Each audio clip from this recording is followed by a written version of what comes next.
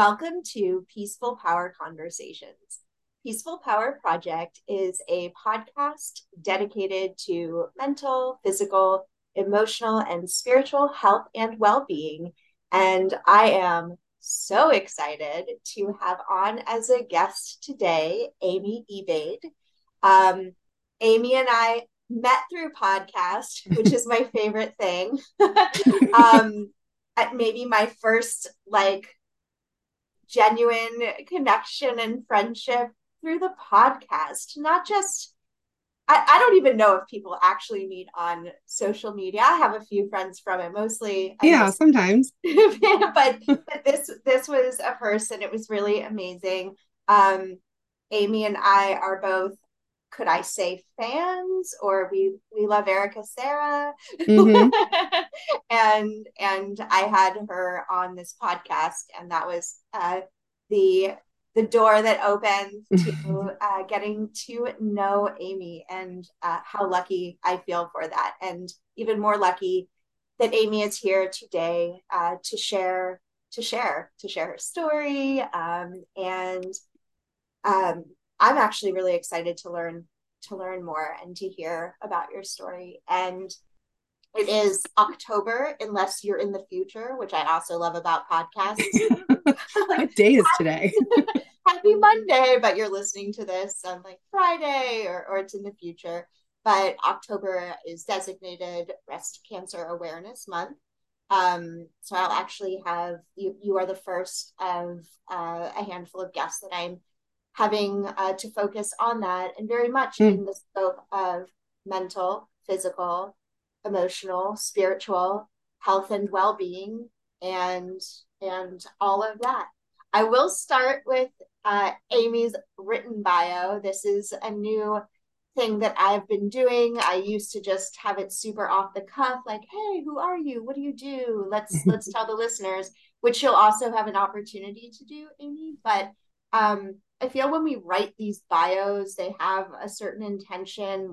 We've contemplated, we've picked these words on purpose. So I'm going to read your bio, and read the listeners your bio. So Amy Ebeid is a clinical psychologist in private practice, specializing in trauma, grief, and eating disorders. She is a writer, runner, yogi, and cancer survivor. Amy strongly believes in the body mind connection as a focus of healing and empowerment, both in her professional world as well as personal life. She is a mom of two boys, boy mom, and resides in Northern Virginia with her family and therapy dog, Cairo. How does it feel to hear your bio? It's interesting. I like what you said that we pick our words because I did. I had to think about which order do I put things in? Like, do I start with the mom? Do I start with the therapist? Like, do I start with the yogi? Like, oh yeah, I want to mention Cairo. He's with me in my office. He's a therapy dog. He's with me every day. So how you conceptualize yourself. I like that idea. I'm going to use that now in my head. Awesome. I love it too. And I love to learn like what people, again, I love even you noticing the order of identity, Mm-hmm. right? So with that, and just so how would you describe you, as if like we met like we just met, like, oh, what do you do, like, what are what are you about? um how would you do a bio that way, like organically or off the cuff? I would, I think, start with that I'm a mom of two boys, right? Because that's the majority of my life is being a mom of an 11 and a 13-year old. I'm in the throes of adolescence, or at least the start, right? So I would start there. And you know what I'm thinking? I noticed again, the order out of all those things, like I'm a yogi, da, da, I said I'm a cancer survivor, but that was last, which I think is important, right? Because that's not my full identity anymore. And I think it's been 18 years. I think probably the first year, or even the second, or maybe even the first 5 years, I would have started with I'm a cancer survivor. Like that would have been the very first thing I start with. But I just realized it's at the end now. Yeah, I think It's that's beautiful. Yeah. it's there, but it's not the first thing about me anymore, which is the most important part. You find your way on the other side, and you live, and it's not all you are anymore. And was there a point where that would be kind of what you would lead with? Yes, for sure. Not just because, I can get into it later, but not just because I was bald, right? I would say it then, but I think it was because the pre and the post me felt so different of like me before cancer and then me after cancer that I think I just felt like I was going to wear it, on my chest no matter what, pardon the pun, right? It was breast cancer. That I had to say, I'm Amy Ebeid and I'm a cancer survivor. It's like, I think almost a way of practicing that this was even part of me for a long time because it was so surreal. And then also trying to find the power. And I'm going to say I'm a cancer survivor before you find out or before you wonder or before you think there's anything about me that seems different. I'll just own it. So I'm going to wear all pink in October and I'm going to wear a hat with a ribbon on it and I'm going to fundraise and this is who I am. But I think along the way, that just started to become quieter and quieter. I respect that part of me and I totally honor it, but it's not all me anymore. Beautiful. And I love how you've alluded to kind of that transition where it was like owning that identity. But I would love, and especially because this is part of your story that I don't know, I would love to time travel Mm-hmm. back to prior to that, um, almost back to um, like the first The day. the beginning. Yeah, The the day. beginning of the beginning. Yes. So I was 28 and I had been married for 10 weeks. I got married on June 4th, 2005. And on August 19th, I was getting ready to go to the grocery store. And my best friend called and she had just gotten back from a big summer trip to Greece. And I knew she wanted to talk. So I was like, all right, forget the grocery store. Let me go sit down and talk. And I was scratching my arm and kind of scratched the side of my right breast while I was talking to her and I instantly felt it. There was a lump. And I was like, okay. And during this, I'm just talking to my friend Antonia and trying to be normal, trying to sound normal. She's talking about her trip, and I'm giving myself a breast exam. I'm talking and noticing that on the right side there's a lump and there's nothing on the left side. So right there's a difference. I didn't tell her. I think I was just kind of like trying to piece it all together. And then my husband came home from work and I told him immediately. And then it was a weekend, right? It was a Friday.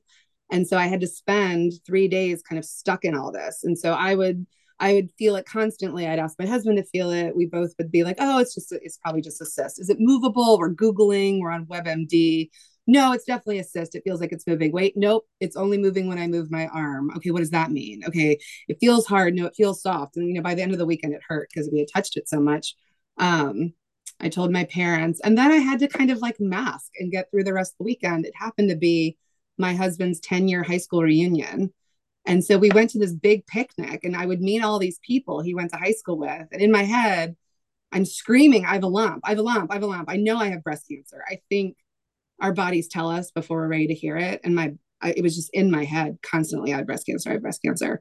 And then I would meet one of his friends and be like, oh yeah, maybe we've been married 10 weeks. Everything's great. Oh my God. Oh my God. I have a lump. I have a lump. It was so surreal. Just that piece. Um, I think that, like I said, because I knew what it was in the depths of everything, I fought really hard to be seen by a doctor and it was hard because you have to kind of be your medical advocate. I had no cancer history at all. Nobody in my family had cancer, let alone breast cancer. So when I went to my primary that Monday, she was kind of like, okay, let's watch it. Let's watch it and see. And I was like, no, we can't. I know what this is. And she was like, it's fine. It's just probably a cyst. These things happen. You're only 28. You have no risk factor. And I fought and fought and fought that entire day and the next day. And then finally, I saw a breast surgeon who kind of said, well, I don't think it's anything, but you're so out of control and you're so hysterical. Let's just get you a mammogram for peace of mind. And I was said, okay. And we went to get a mammogram and they said, we're not going to give you a mammogram. You're only 28. You have no risk factors, sweetie. Calm down. Everything's fine. And I wouldn't stop. I was demanding and I said, I'll pay out of pocket. I'll do anything. I want a mammogram. And so the nurse ended up giving an ultrasound and I saw it in that moment. Her face all of a sudden changed and she said, "Huh, let's do that mammogram and see what we see." And I knew. It was that confirmation and then it's like a scene from a movie, right? I had the mammogram and then she said, "Let's sit down in a room. Does your husband work nearby?" And I said, "Just say it." And she said, "I'm not going to say anything until we get the radiologist." So I called my poor, sweet 27-year-old husband, who's only been married for 10 weeks. And he came and met me at the radiologist. And the radiologist came out and said, we already knew, right? Which was, I think this is breast cancer. We're going to be happy if we're wrong. And after that, it just went really fast. I ended up with a biopsy the next day. My dad's a doctor, so we were able to get the results back really fast. I went and got seen for the lump that Monday, and that Friday I was diagnosed with breast cancer at the age of 28. And again, from there, I'm kind of an action person. I don't sit still. I get things going. So I instantly was on the phone with the insurance company, and we were finding a surgeon and an oncologist and getting surgery scheduled and genetic testing and on and on and on. They were really surprised I didn't have any of the genes. I was really just kind of a random case. Um, I ended up having a bilateral mastectomy with reconstruction. The second I found that lump, I was take both my breasts. They're now casualties of this war, and I'm going to fight it full on and take them. I don't want them. So I had surgery and I had reconstruction. And after surgery, I was told I actually had stage 3 breast cancer. I had 7 positive nodes out of 24 removed. And my breast surgeon was very clear. She said, if you had waited a month or so, we would be talking a different story right now. It's It's crazy. just, yeah, thank you. And that's like one of the first like reactions I had. And I was trying to do the math while also being really present and engaged in your story is like, what was it 18 years ago? Like how I was like, Yeah. what year was that? What year was Yeah.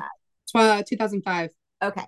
And the fact that it took so much advocacy and using so much of number one, your voice, but even before your voice, your intuition, Mm-hmm. right? And your like, it's strange to say the word confidence, but it was just from intuition to Mm-hmm. believing in your to trusting that intuition, having that confidence, and then to having to be like extremely vocal. And why I was doing the math, I was like, was this like the 50s? Like, Right. why did you have to advocate so hard? Why was it treated in this like passive wait and see mentality? Yeah. I do want to stay deep in the story, but I'm curious, do you feel like, have you heard just being, here and now, do you feel like it's different now? I think it's different. And I don't know why. I do think, unfortunately, more and more younger women are getting diagnosed with breast cancer. I don't think, from the people I know, I don't hear the fight as hard to get seen. I remember the nurse at the radiologist saying, stop asking for a mammogram. We really don't want to radiate those young breasts of yours because you're going to want to breastfeed one day. And we don't want to do that to you. It's like, I don't care. Like, why are we having this conversation? It was a constant fight. And I really think I was seen as like hysterical. Like, you found a bump and you need to calm down. You're so young. They just kept saying, you're so young. You don't have a risk factor. And I think, 18 years later, I think they know so much more about breast cancer to know that that's not really a factor anymore. A risk factor of it running through your family or having BRCA or, whatever isn't necessarily the reason why someone gets breast cancer anymore. They're still learning so much about it. And I think now it's more, okay, I feel a lump. Let's be serious about this. Um, it was really, really frustrating. It was, I think the more I kind of talk a lot sometimes to patients when we're talking about medical issues, I don't like that the more you seem hysterical, the more they'll take you seriously. It should have been enough for me to say, there's a lump in my breast. It doesn't feel right. I'd like a mammogram done. I wasn't even asking for insurance to pay for it. Here's my credit card. Take it. I don't care what it costs. I want to know. But it made me, I had a lot of anger afterwards of, I want to go back to that radiologist nurse and say, don't you ever treat young women like this again. And the interesting thing is some of my friends actually, when I got diagnosed, went and asked their doctors for a mammogram because, we were all kind of terrified about it because this was so crazy. And another friend of mine had the same reaction. The primary provider saying, we're not going to radiate young breasts. We're not going to do that. We're not going to give you a mammogram. You don't have any risk factors. I'm glad they know more, but I think every fiber of my being was screaming, you know what is wrong with your body. This is cancer. And I appreciate you hearing like the feeling associated was just anger about not Mm-hmm. being, not even just not feeling seen and heard, like really not being seen and heard. Yeah. I'm curious about the feeling of, I heard you say, even in this short part of your story a couple of times, the no risk factors Hmm. statement. What does not, yeah, what did that feel like to get this news? And I also hear like, oh, it's, it's crazy, isn't it? Hmm. What did that feel like? When I got actually diagnosed. And that there was nothing really Oh, to, there weren't any risks. yeah, So there was a lot of like flurry, for lack of a better word, when I was actually diagnosed because my family is Russian Polish descent and I'm Jewish. And Ashkenazi Jews tend to have the BRCA gene. It's more in our history. And so there was a lot of of course, you have the gene, you have the breast cancer gene, I'm sure of it. And so they rushed genetic testing for me because they were pretty clear that I was going to have it. And then I didn't have it. And weirdly enough, I actually got retested a full genetic panel in 2018 and I still don't have anything. There's literally no risk factor of she has a predisposition for breast cancer. Um, and I remember sitting I had an amazing breast cancer surgeon, Shauna Willie. She's in Fairfax. And I remember sitting with her and saying, am I your youngest patient? And she said, no, I have someone younger than you. And I said, why did this happen to me? And I started, did I do this? Did I do that? Is it because I was on birth control? And she said, I can say one thing to you and I'm really sorry, but shit happens. I mean, and even now when I talk to my oncologist and that kind of floats in the air of why did this happen? She's like, you were just a fluke. It just happened. But oh my God, it happened. I was stage 3. It wasn't even like a little happen. It was a really big happen. yeah, no, I think that I appreciate this person saying this to you because the Mm-hmm. why me seems like it would be my initial like outcry. Mm-hmm. Because you need a reason so that you can never do that reason again. Right? Like you need the source so that I can avoid the source. Because obviously, as a survivor, it's still in the back of my head that this could come back. It's been 18 years, but that's never going to go away. So if you know the source, then you'll avoid that. But what if there's no source? What if this is just what happened? Yeah, That makes it especially creepier. just nowadays with like I'm not not a smoker and I Right. better than X percentage. And were you, so part of your bio is yoga and running. Where was this prior, during or post? I ran in college like for fun and for exercise. And I did yoga a lot through grad school again as exercise, like not with any meaning of like yoga is for for connecting to your body or breath or anything like that. It was like this is a good workout and I'm going to get this done in 45 minutes and be on my way, and maybe I'll pay attention during shavasana and maybe I'll just lay there and kind of think about what I need to get at the grocery store. It never was a real part of it. I was active, but I wasn't. I feel like it's wrong to say doing it for the right reasons, but it was just different. It meant something different. It was solely exercise at the gym and let's move on.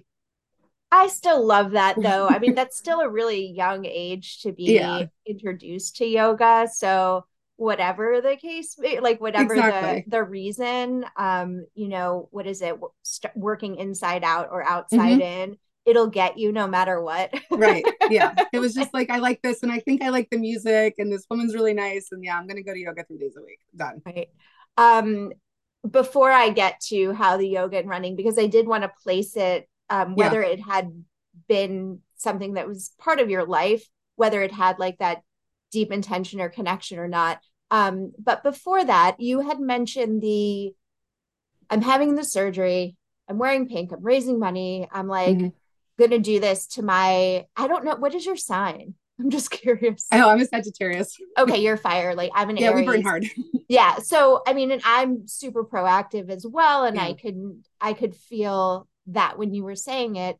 Um, During that enthusiasm, Hmm. what else was also beneath the surface? Because clearly there's something the other side of the fire, like Oh, the yeah.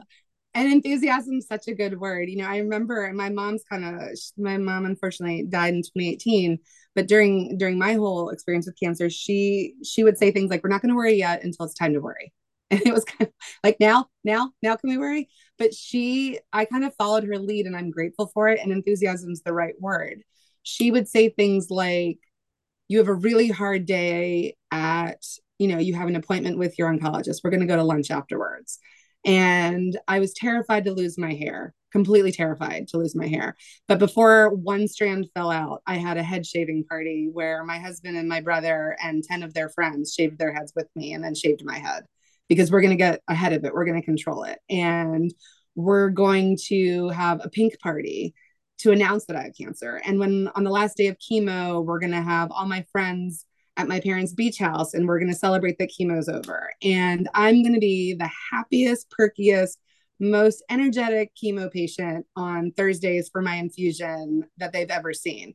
And that's how I lived treatment. And then treatment ended and I crashed. And everybody else crashed around me. I think that the enthusiasm and the kind of like, we're so positive, we've got this, high fiving is how my army, as we called ourselves, worked to get through the hardest parts. I did chemo every other week for 8 weeks. I did radiation, and then I ended up doing tamoxifen, which is kind of post cancer medication. And I think we had to go at that full force and burn that hard. And then I remember we went out to dinner on my year anniversary. It was my parents and me and my husband and my brother. And we were all dressed up at this really fancy restaurant in Georgetown. And it was like a really kind of quiet dinner and it was a little tense and no one was really talking. And I remember we walked outside after dinner and I said, why were we not having fun at dinner? And my husband said, because we're not celebrating anything I want to remember. And I lost it and I started sobbing and my mom cried and hugged me. And it was kind of like my mom and I talked about it a lot afterwards. We just kind of fell apart post treatment because I think we were holding all that in for so long of like just go go go, let's like battle it, let's get rid of it, let's fight that once the fight was over, the enormity of what we had just went through kind of kicked us in the stomach. And that's when it was on the other side of the fire. Then it was, oh my God, I could have died. What if I die? Can I still die? Oh my God, my body is different. Unfortunately, a lot of breast cancer chemo makes you gain weight. So my body felt just different. It felt bigger. My breasts weren't mine. Like everything felt off. And I really crashed just emotionally. I appreciate you sharing the crash part of it. I also appreciate, though, you sharing the dichotomy that it wasn't that you were all in false enthusiasm. You were doing what needed to be done to Mm-hmm. survive the enormity of what was happening. Mm-hmm. So oftentimes when, because I relate to your, I guess, personality, maybe like I just relate to you. Mm-hmm. And sometimes that can be looked at as like, we were just putting it on. But I loved the part of your reflection that sure, there was so much beneath the surface that wasn't coming out, but at the same time, that was what needed to happen to survive Mm-hmm.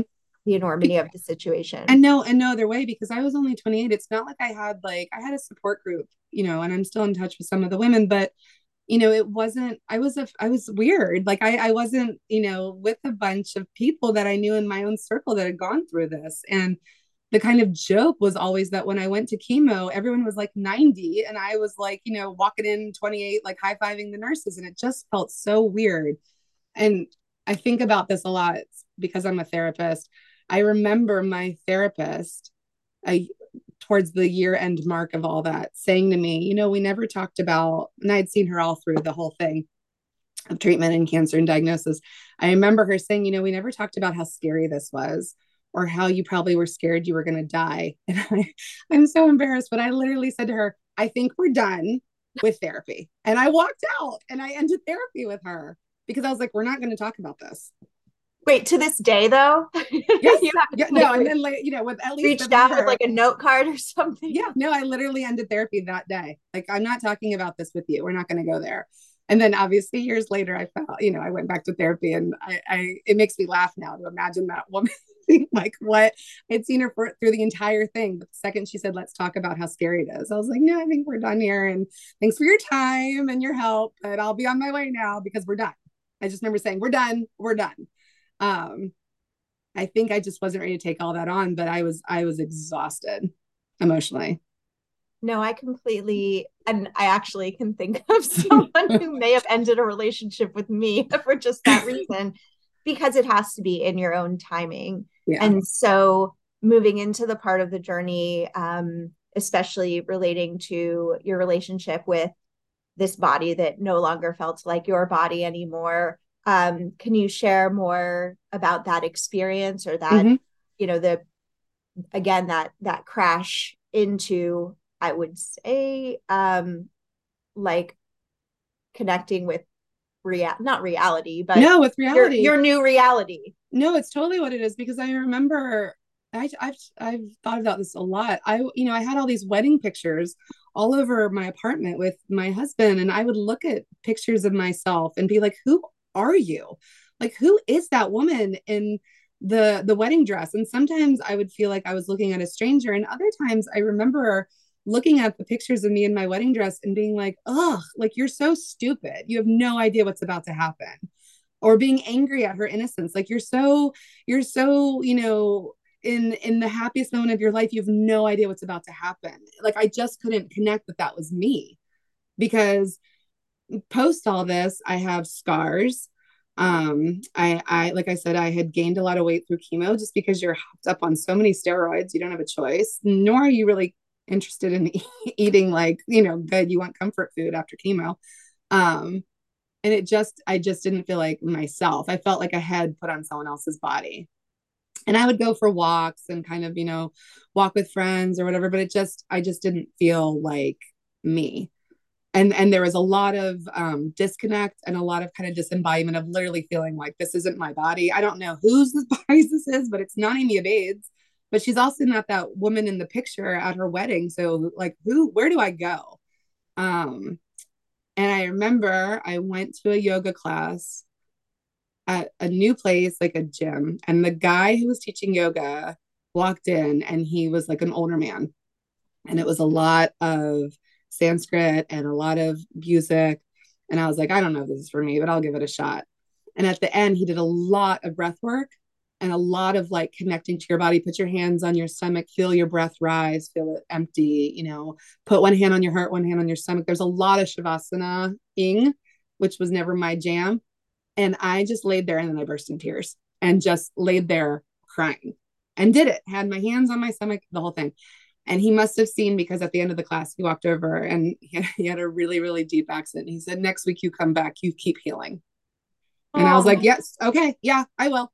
Got it." Like I didn't know what was happening, but I knew that something had happened. And he saw it and he knew that I was feeling, I mean, just broken and damaged and disconnected. And there was something in that moment that I think I started to grieve.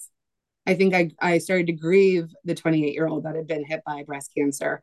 I think I started to grieve that I had lost all my innocence. And now I realize that like 28-year-olds can get cancer and they can even almost die. And a lot of them do.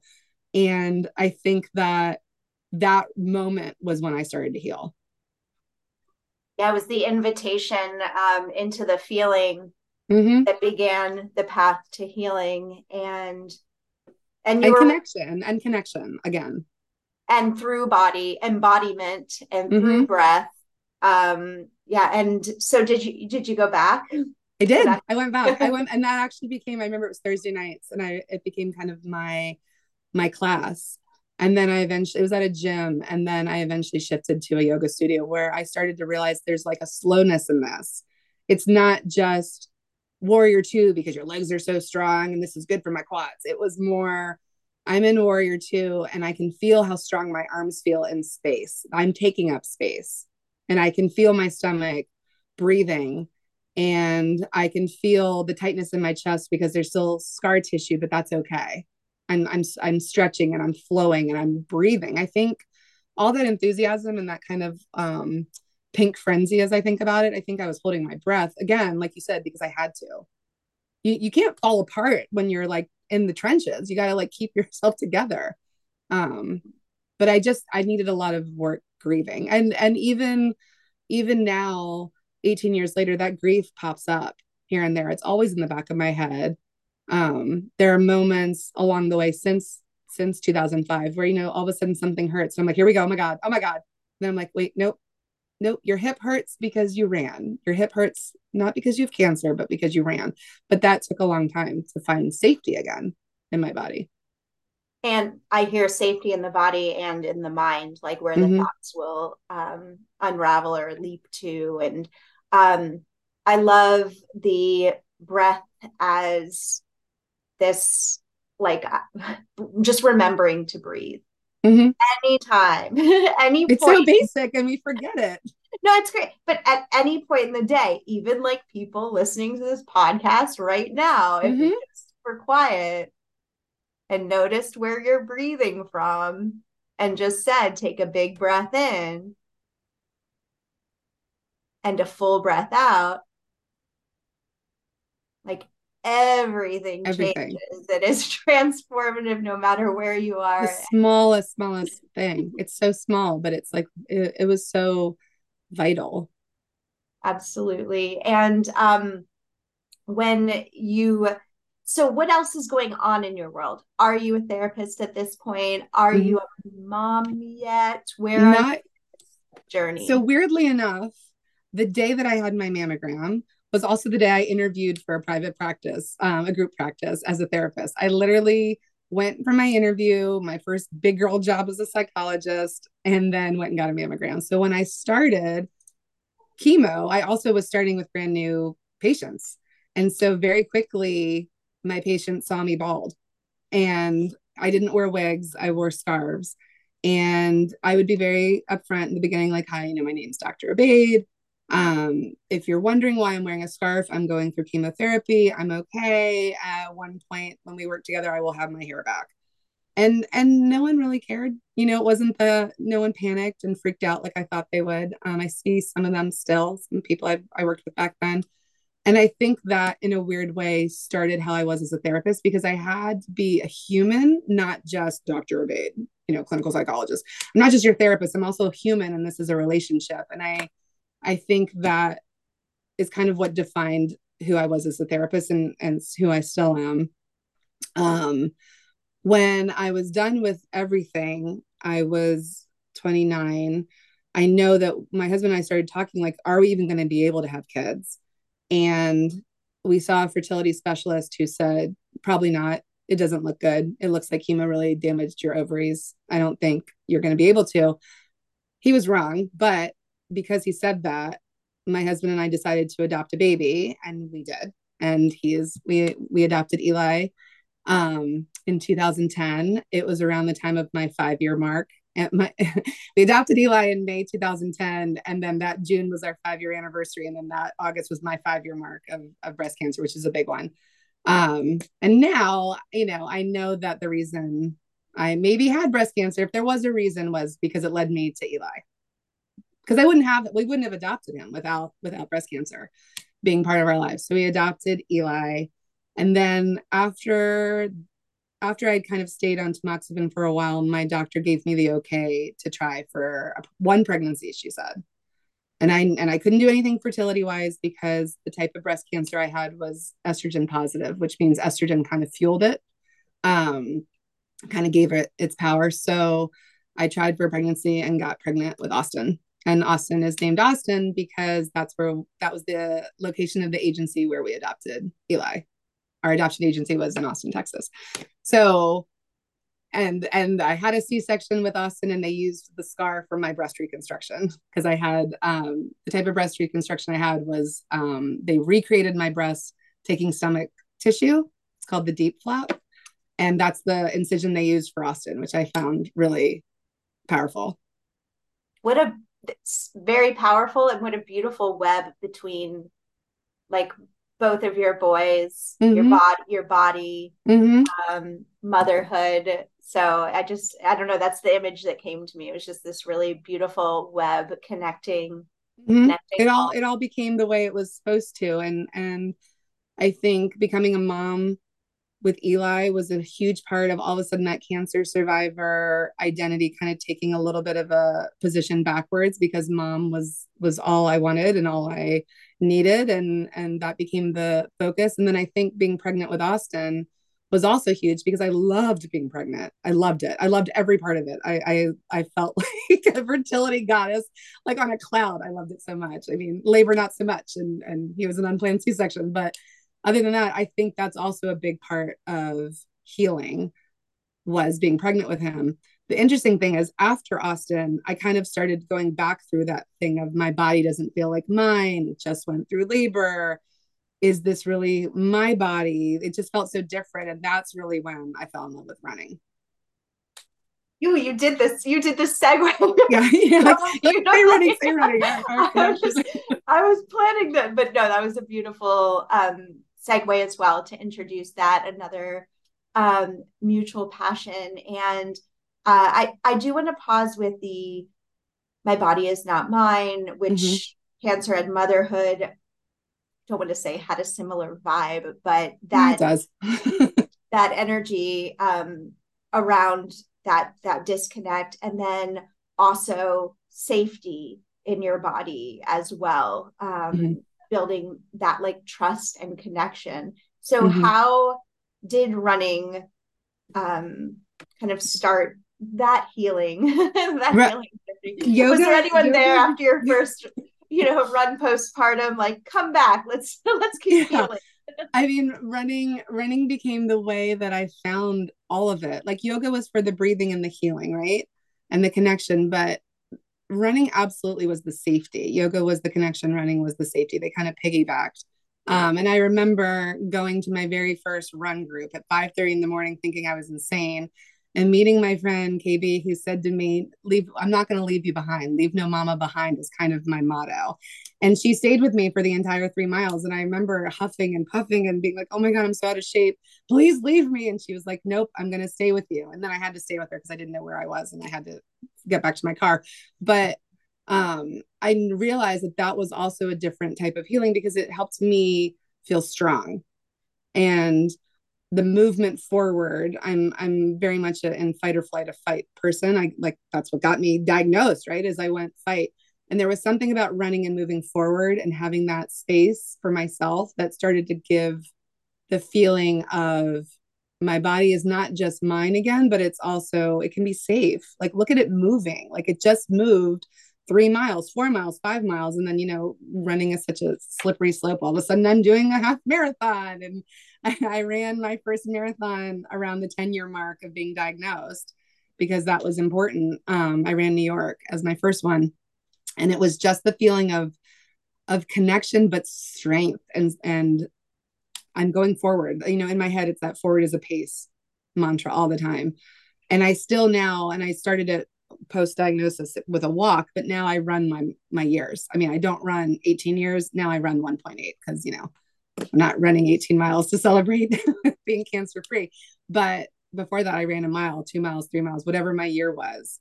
And I've learned over the years, I used to run to really angry music and powerful kind of music. But as I've gotten past a lot of this and kind of found myself again, now I run to classical music, or I try to pull a Sarah and run to my breath and try to stay mindful. Um, and that it's interesting. It's just more peaceful. I love the year celebrations because I running for me, when people are like, what is running to you? I don't know, all the posts that are, and running to me, my answer is always a celebration. It's a Mm-hmm. celebration of my body, my breath, and can feel my heart beating, my lungs pumping, just everything that's available to Mm-hmm. me is in action, Mm-hmm.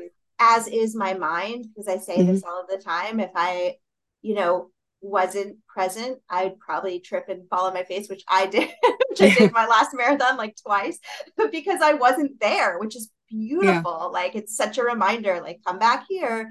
So it's such a celebration of the present. So I love how you use it still to this day, in honor and celebration um, of your experience and your date. And I remember that we messaged on that date. It's like Mm-hmm. 18 is it's also I'm April 18th birthday, but 18 is a really powerful number, and it's life. And Mm-hmm. I loved that we connected on that day. So I love to Mm-hmm. hear how running, and also the forward is a pace, and not just, physically, that, you can, even if you're walking backwards, you're still walking Yeah, forwards. you're Like, still moving. yeah.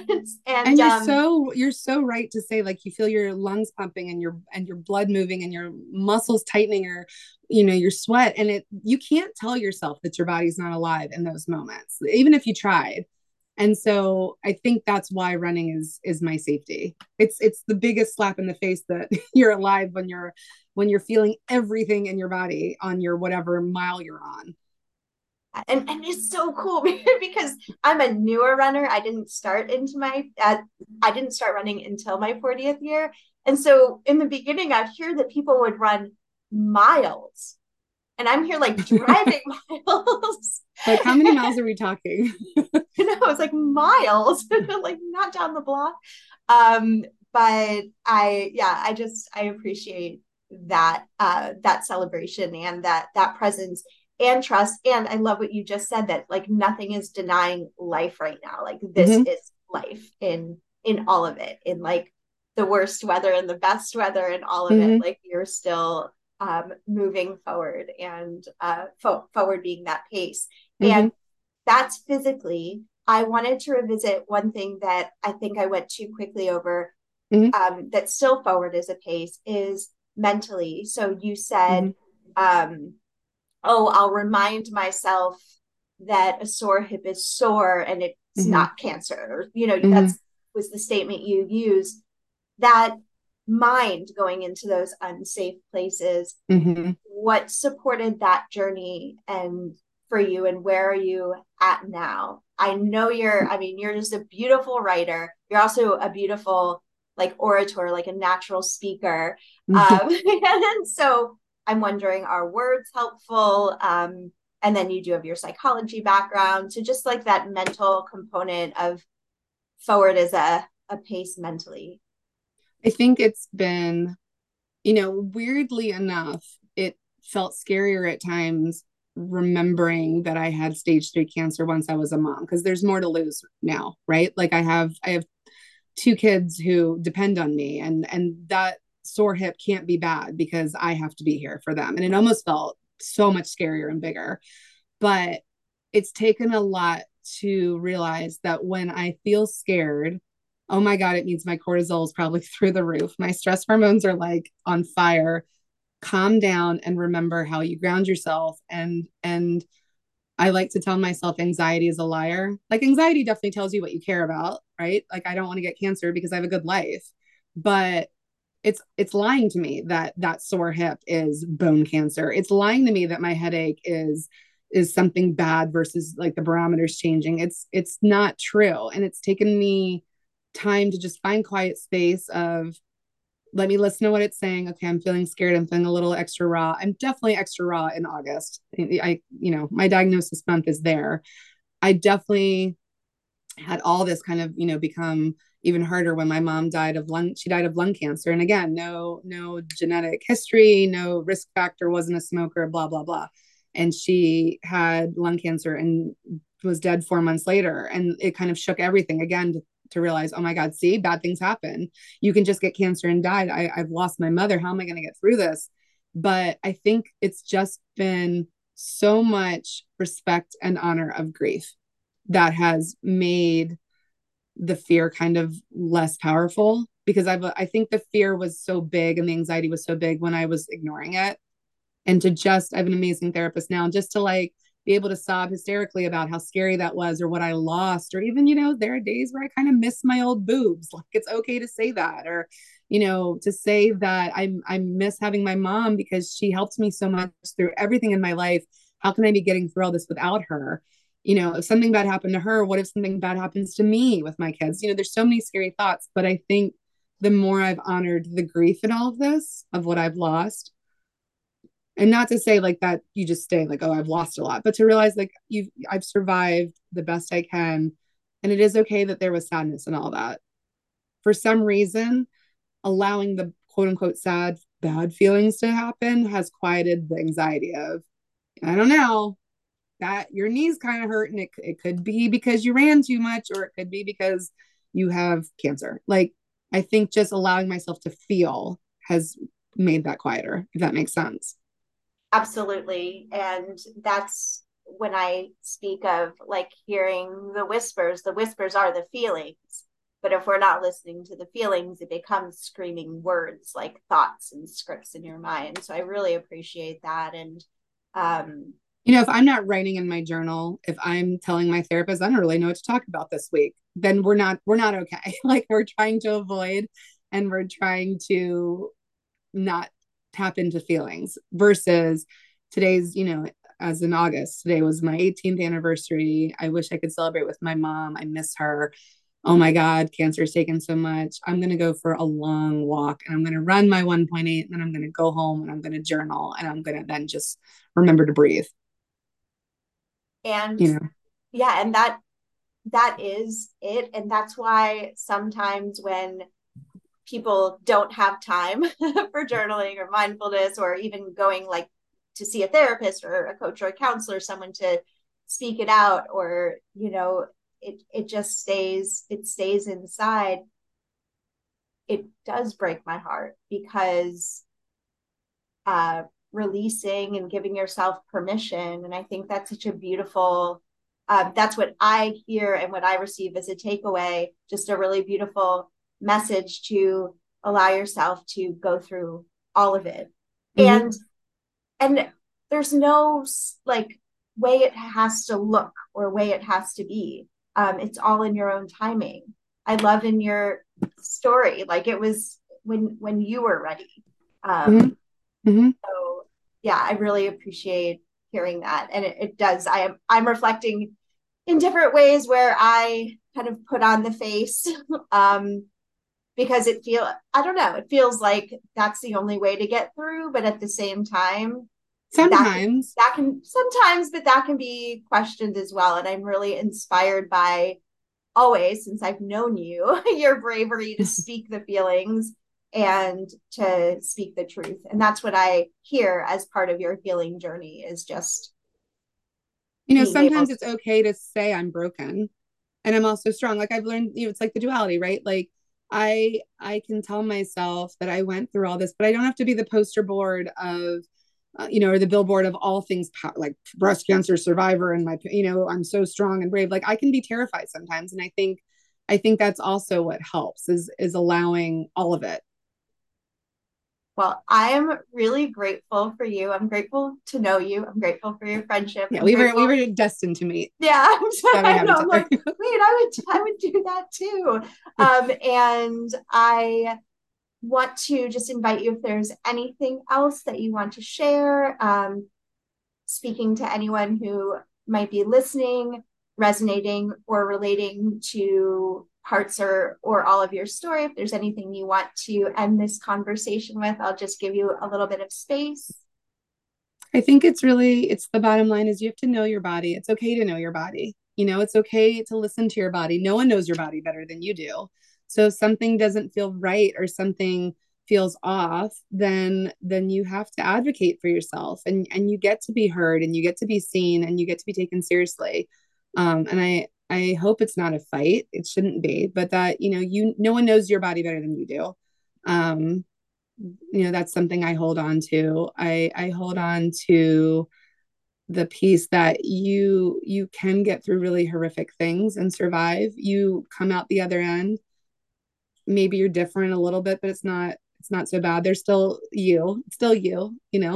Um it's the word journey. It's been a huge it's just where all this went and all the things that were good and bad through it, which is why I like to put cancer survivor as the last thing now, because it's me. It's never going to not be me.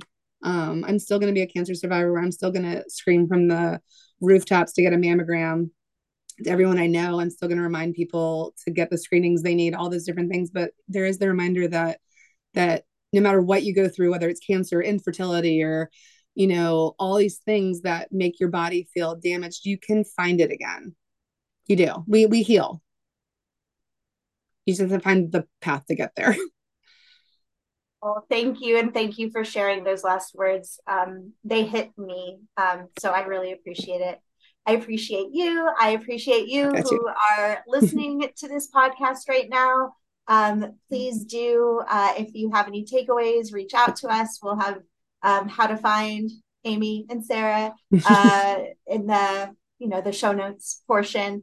And if you had takeaways, please share this podcast with anyone you know who might need this kind of support. And it is extremely helpful if you would leave a review on Apple Podcasts. I would be so grateful.